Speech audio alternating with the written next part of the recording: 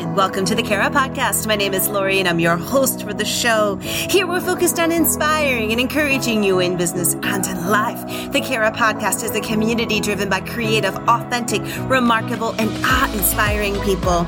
Our mission is to put Jesus at the center of our lives and provide a platform to promote both personal and professional development as we encourage self-discovery on the pathway to success, burning those limiting beliefs that are holding you back. The easiest way to achieve everything you want in life is to fall in love with Jesus, and knowing that our battles are messy and beautiful along the way to becoming all that He has created us for, a place to thrive and become the greatest version of yourself. To learn more, check out the Kara Podcast at thekarapodcast.com.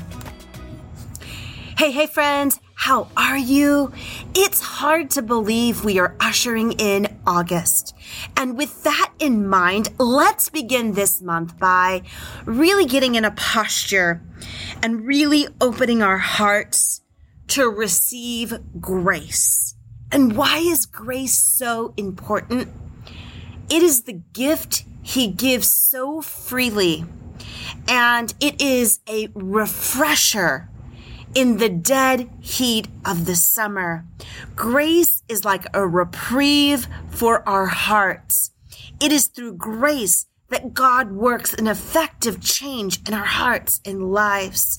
And in the New Testament, grace is translated from a term meaning divine favor, goodwill, that which gives joy, that which is a free gift. Yes, a free gift, otherwise known as free 99. Grace is the undeserved gift of God, and one of the greatest gifts that God has ever given to us is grace through His Son, Jesus Christ.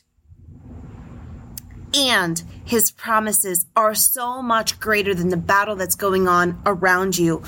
You see, our hearts need so much care. Our hearts are needed to survive, and our hearts are the wellspring of life. And God's grace within you is greater than the pressures against you. So let's go ahead and start August with a declaration to receive His grace, who arms me with strength and keeps my way secure. Psalms 18:32. When we surround ourselves to receive grace, soak in His word, and rest in His arms, He restores the turbulence within our hearts. And we can find in 2 Corinthians 12:9, but He said to me, my grace is sufficient for you, for my power is made perfect in weakness. Therefore, I will boast all the more gladly of my weakness, so the power of Christ may rest upon me. Grace says you're forgiven, and when you see the cross, you see freedom from death to life. And when we say yes to Jesus, He changes our hearts. And it's so easy to start to build up over time. Like He cleanses our hearts when we say yes to Jesus. But then over time, we start to get these little pebbles. And then these pebbles become rocks. And then in between those rocks are some boulders. And then we just kind of create this range of hardness. And this hardness comes from shame, failures, hurts, wrongs. We feel like life has not been good to us. And you know what? All of that good soil that was in our hearts becomes so hard. And then we find ourselves in a place where we feel so far away from grace, and we feel flat. Our hearts feel flattened. Our hearts and our bodies and our souls and our mind is just feeling like we are on rocky soil. And here's the redeeming part. His love is so great for you and I. And the most refreshing part of this life, yes, this life right now on earth, is to put our focus back on Him, to experience that free 99 gift of grace. And grace reminds us of who and whose we are. His grace can be found in the simplest forms: the joy of a sunrise, spending time with friends or loved ones, smelling the flowers, taking in a child's laughter, and the list goes on.